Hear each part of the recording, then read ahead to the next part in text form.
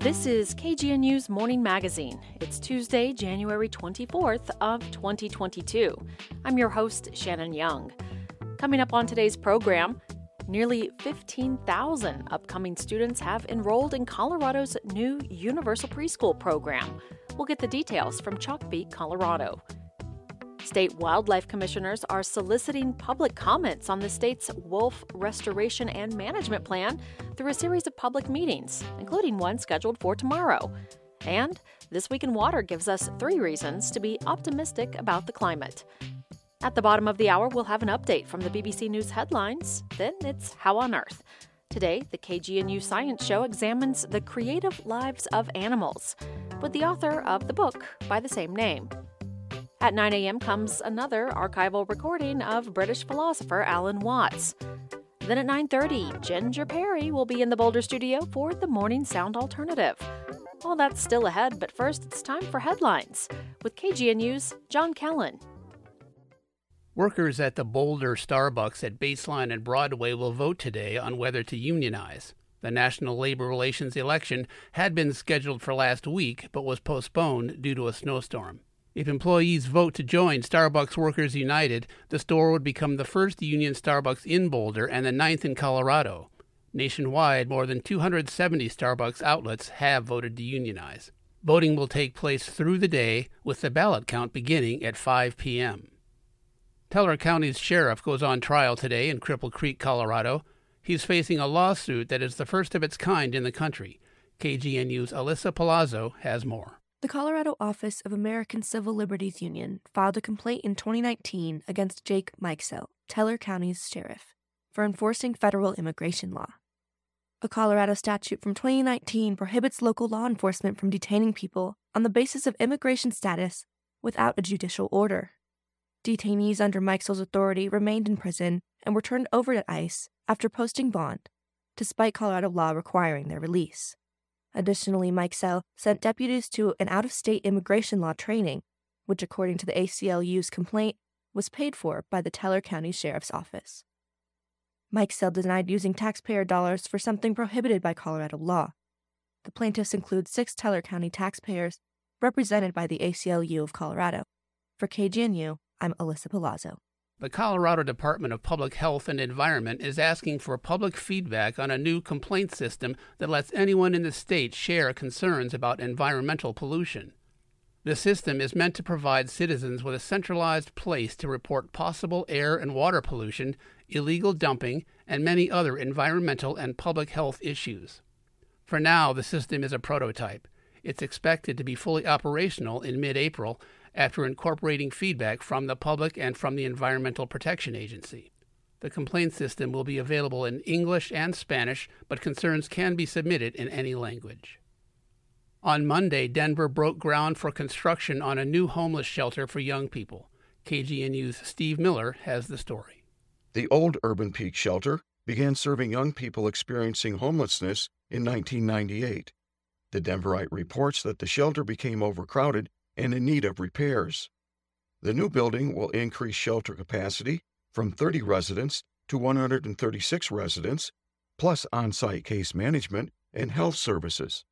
It will also include a separate wing for people ages 21 to 24 who legally cannot stay in shelters for minors, but often do not want to stay in adult shelters. During construction, Urban Peak is serving youth at The Spot on Stout Street in Denver. The new $37 million shelter named The Mothership is set to open at Urban Peak's old shelter on Acoma Street in 2024. Data from a research group studying young people experiencing homelessness found youth without a high school diploma or GED, youth with children, youth earning less than $24,000, as well as LGBT, Black, and Hispanic youth are all at increased risk. The Denver Rescue Mission reports that homelessness has become more complex with all people experiencing homelessness. It includes other factors like Denver's housing market, the nationwide opioid epidemic, and family homelessness. For KGNU, I'm Steve Miller. Colorado had more car-related fatalities last year than at any year since 1981. According to a State Department of Transportation report, about 750 people lost their lives in traffic accidents last year, a nearly 60% increase over the last decade. At a news conference yesterday, officials introduced their new Advancing Transportation Safety program meant to reduce traffic deaths. The program calls for safer roads, safer drivers, better pedestrian safety, and improved emergency responses to crashes. A CDOT official said that while their report paints a dismal picture, he's confident the trend of traffic fatalities is reversible. City leaders from the Cool Boulder campaign are inviting the public to celebrate biodiversity and local climate action on January 31st. The free event at the Junkyard Social Club on Frontier Avenue includes a presentation from Boulder senior ecologist and a panel discussion. In-person attendees can sample food from a local chef and learn about sustainable food systems. In today's weather, mostly cloudy skies in the Boulder-Denver corridor with a 30% chance of snow, mainly after 4 p.m. Highs near 31 in the Denver metro area and about 36 degrees in Fort Collins. Total daytime snow accumulation expected to be less than half an inch. There's a 50% chance of more snow later on, mainly before 1 a.m. For KGNU, I'm John Kellen.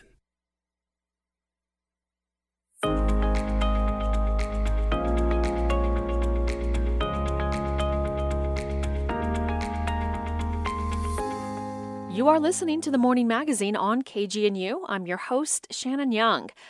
All 4-year-olds and some 3-year-olds in Colorado are now eligible to enroll in free preschool. State officials say the response to Colorado's new universal preschool program has been incredible. As of yesterday, some 14,800 Coloradans have applied to the program, which makes children eligible for a free half-day of preschool, or 15 hours per week, in the year before they enter kindergarten. For Rocky Mountain Community Radio, Maeve Conran spoke with Ann Shimke of Chalkbeat, Colorado, about the program, which begins in the 2023-24 school year. Governor Polis, when he was first elected 4 years ago, universal preschool was one of his signature priorities. 2 years into his term, voters approved a nicotine tax that would help pay for that vision of universal preschool. Over the past year and a half or so, early childhood leaders have been kind of planning how the program's going to work, and it officially launches next summer. So probably August or September is when kids are actually going to start going. What are the age ranges of children who are now eligible to avail of this free preschool? Primarily, the program is designed for 4-year-olds. Those are children who will be eligible for kindergarten the following year. There's also some slots for 3-year-olds, and those will be for children who have certain qualifying factors. So, for example, maybe they speak a language other than English at home, they have a disability, they're homeless, they're in foster care, or their families are lower income. So those 3-year-olds will qualify. In addition, 4-year-olds who have similar factors will qualify for more hours. So the standard for 4-year-olds is 15 hours a week, but 4-year-olds with these various factors, they'll qualify for 30 hours a week. So almost kind of a full-time type of schedule. What you're describing there really gets to the heart of a lot of what Governor Polis has talked about when it comes to the benefits of early education, is that if you can intervene, especially for children who are at other disadvantages, you can really make a difference, but it's that early intervention. So maybe talk a little bit more about why these children who are eligible for these extra hours, why it is so important, or the ethos behind trying to intervene with them as early as possible. Yeah, I think that's exactly right, that when students do come to school with various disadvantages, whether they have a disability or they come from a low-income family, it does help them to kind of intervene early and make sure that they're getting the skills they need to start kindergarten. I think universal preschool, in Colorado is also going to serve another purpose, and that's for families who maybe are even verging into middle income thresholds. So the income threshold for universal preschool, where those children will get 30 hours, it actually goes up to 270% of the federal poverty line, which is around $80,000 for a family of 4. And I think that was chosen in part because even for middle income families, preschool is extremely expensive. And so I think in addition to helping students who need the most help early, they're also trying to help families who struggle to pay for it.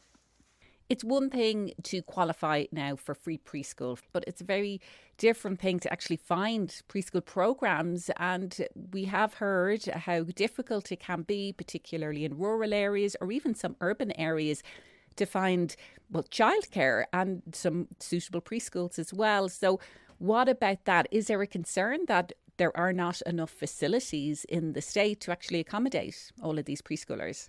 Yeah, I think that is possibly a concern. The state did tell me last week that more than 1,000 preschool providers had signed up to offer universal preschool.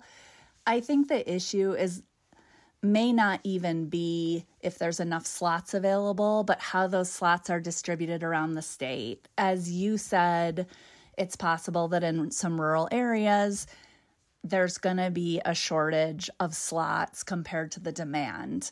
I think we have yet to really see it yet because the kind of matching and enrollment process won't happen right away.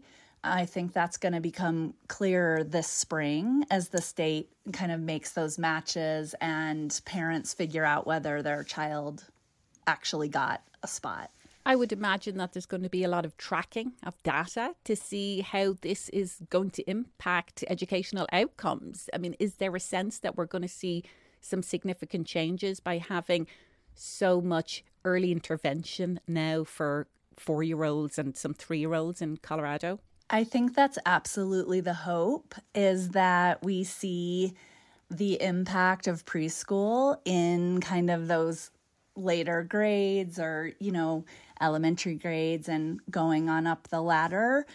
I do think there's still some questions there because one of the things that the state has not determined yet is what quality standards they're going to require universal preschool providers to meet. That decision is going to be made this spring. So I think there's still many questions, including from providers, about, what curriculum they'll need to use and just various other standards that they may need to meet. I think research has shown that high quality preschool is what gets you the biggest bang for your buck in terms of impact on children. But since we don't know the quality standards, I think it's an open question. How many 3-year-old and 4-year-olds in Colorado are expected to enroll in this? What are some of the statistics coming with this program? So the state is expecting about 30,000 4-year-olds to enroll, and that's about half of the total 4-year-olds in the state. On the first day of the application, about 12,000 families applied. So it's possible it will even be more than 30,000 children when all is said and done. That's still, as you said, only half of the 4-year-olds in the state. So what about the other half? Why are they not availing of this? So one thing to note is this program is voluntary. Parents do not have to put their children in preschool at all. And even if they want to, they don't have to choose a participating universal preschool provider. If the provider they've used, maybe for childcare, has decided not to participate and they're happy with that provider and they're able to pay for it, they may choose to stick with that provider. And like you mentioned, there also could be a shortage of slots in some areas. So even parents who want to avail themselves of the opportunity, it's possible their child won't get a slot if there just aren't enough in their community. Well, I know there's a lot more information in the article that you wrote, Anne, at Chalk Beat Colorado's website, co.chalkbeat.org. Anne Shimke, thank you so much for being our guest today. Thank you. I appreciate it. For Rocky Mountain Community Radio, I'm Maeve Conran.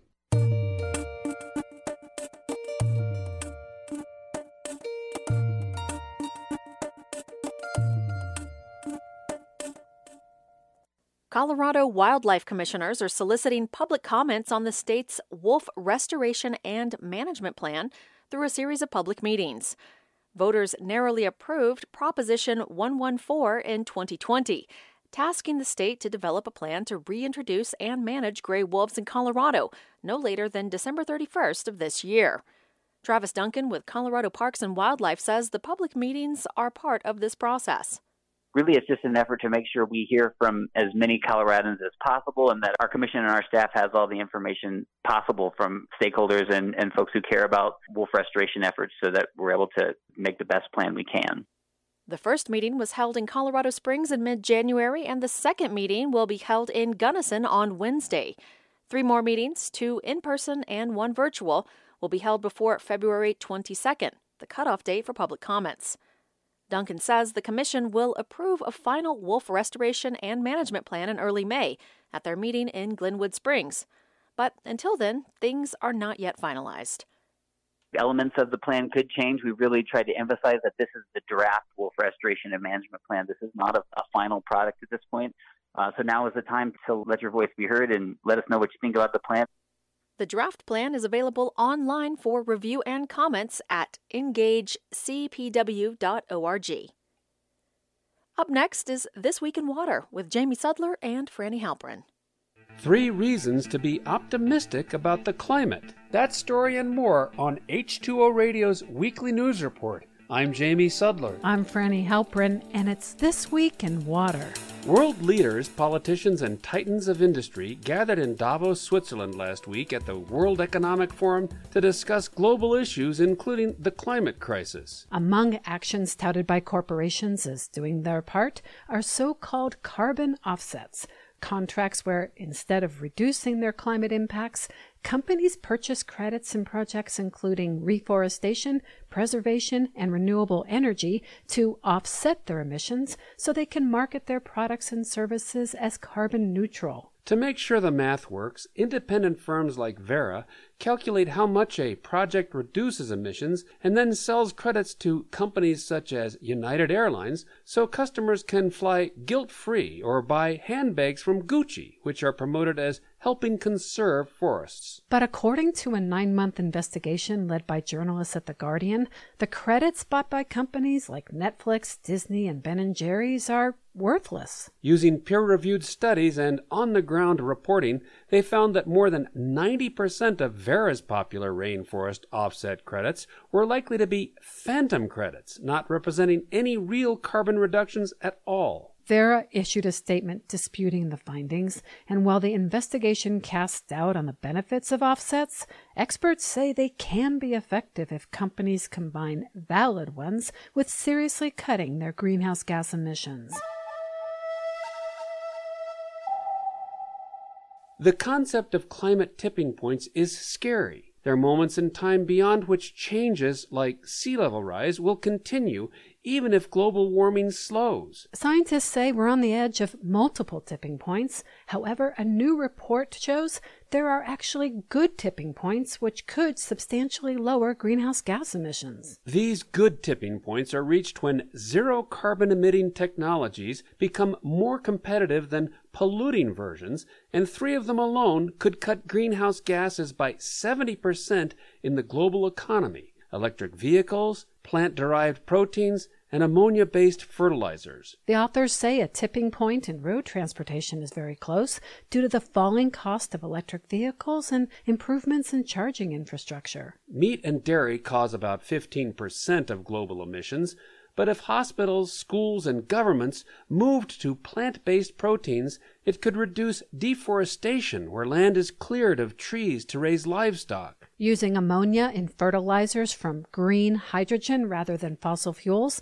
would lead to an increased demand for equipment to make the energy source that could be used in shipping, aviation, and steel production.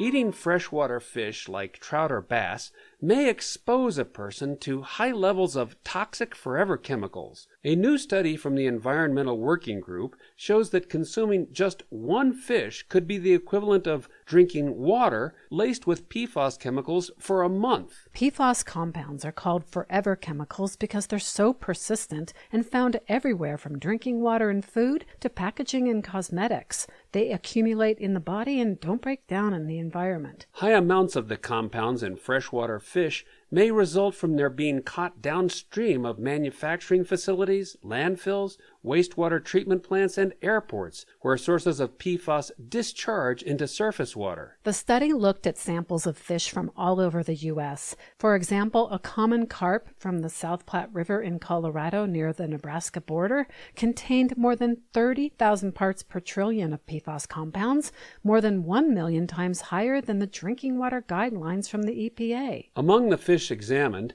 bass and catfish had the highest contamination, while Chinook and coho salmon contained the lowest. The report stresses that freshwater fish are an important source of protein for many people, especially those who cannot afford to buy fish in stores.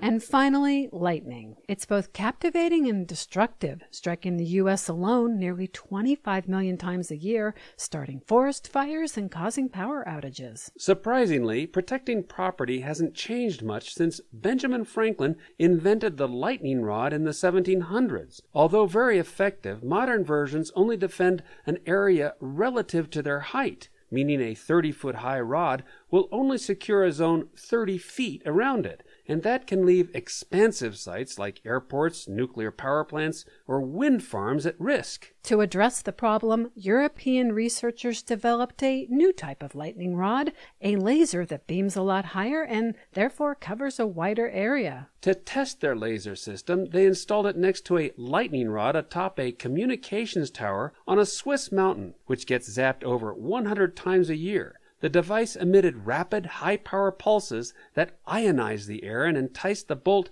to follow its path toward the rod, which it did 4 times in a 6-hour period. It's the first successful test outside of a lab, but more work is needed before laser rods become practical and affordable.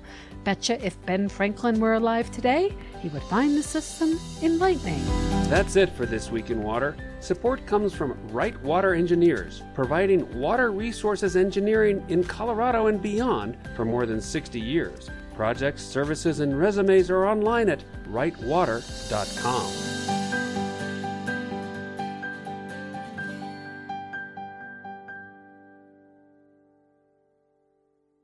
A new U.S. Green Building Council report ranks Colorado 7th in the nation for sustainable and climate-friendly construction.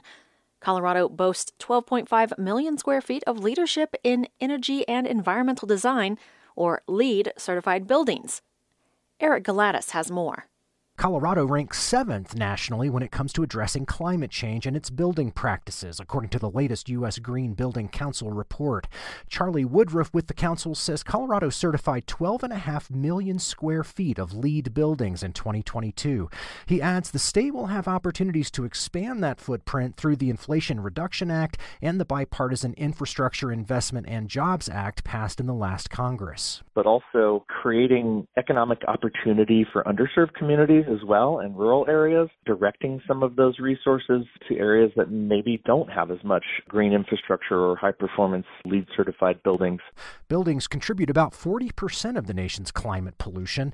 The Leadership in Energy and Environmental Design, or LEED rating system, is considered to be the world's most widely used green building program, defining best practices for healthy, high-performing green buildings. It covers how buildings impact everything from extracting and transporting raw materials, operational energy efficiency, greenhouse gas emissions, local water resources, and worker health. Cost is seen as the biggest barrier when developers consider adopting LEED standards, but Woodruff says green buildings are designed to help reduce operational and maintenance costs, which boosts bottom lines for building owners and occupants. Any higher upfront costs can typically be recovered within 5 to 15 years in the life of the building. And so what is your benchmark? Are you looking at the cheapest possible building for day one, or are you looking at the most valuable and highest performing financially building over a life of 20 or 30 years? LEED buildings also do not contain hazardous materials that can act as endocrine disruptors and lead to lost production and more worker sick days. Concrete, bricks, and steel all come with a lot of what's called embodied energy, the energy needed to mine raw materials, refine them, and bring them to job sites. Woodruff says to address climate disruptions at scale, it's important to adapt existing buildings. This is Eric Galatis reporting for the Colorado News Connection.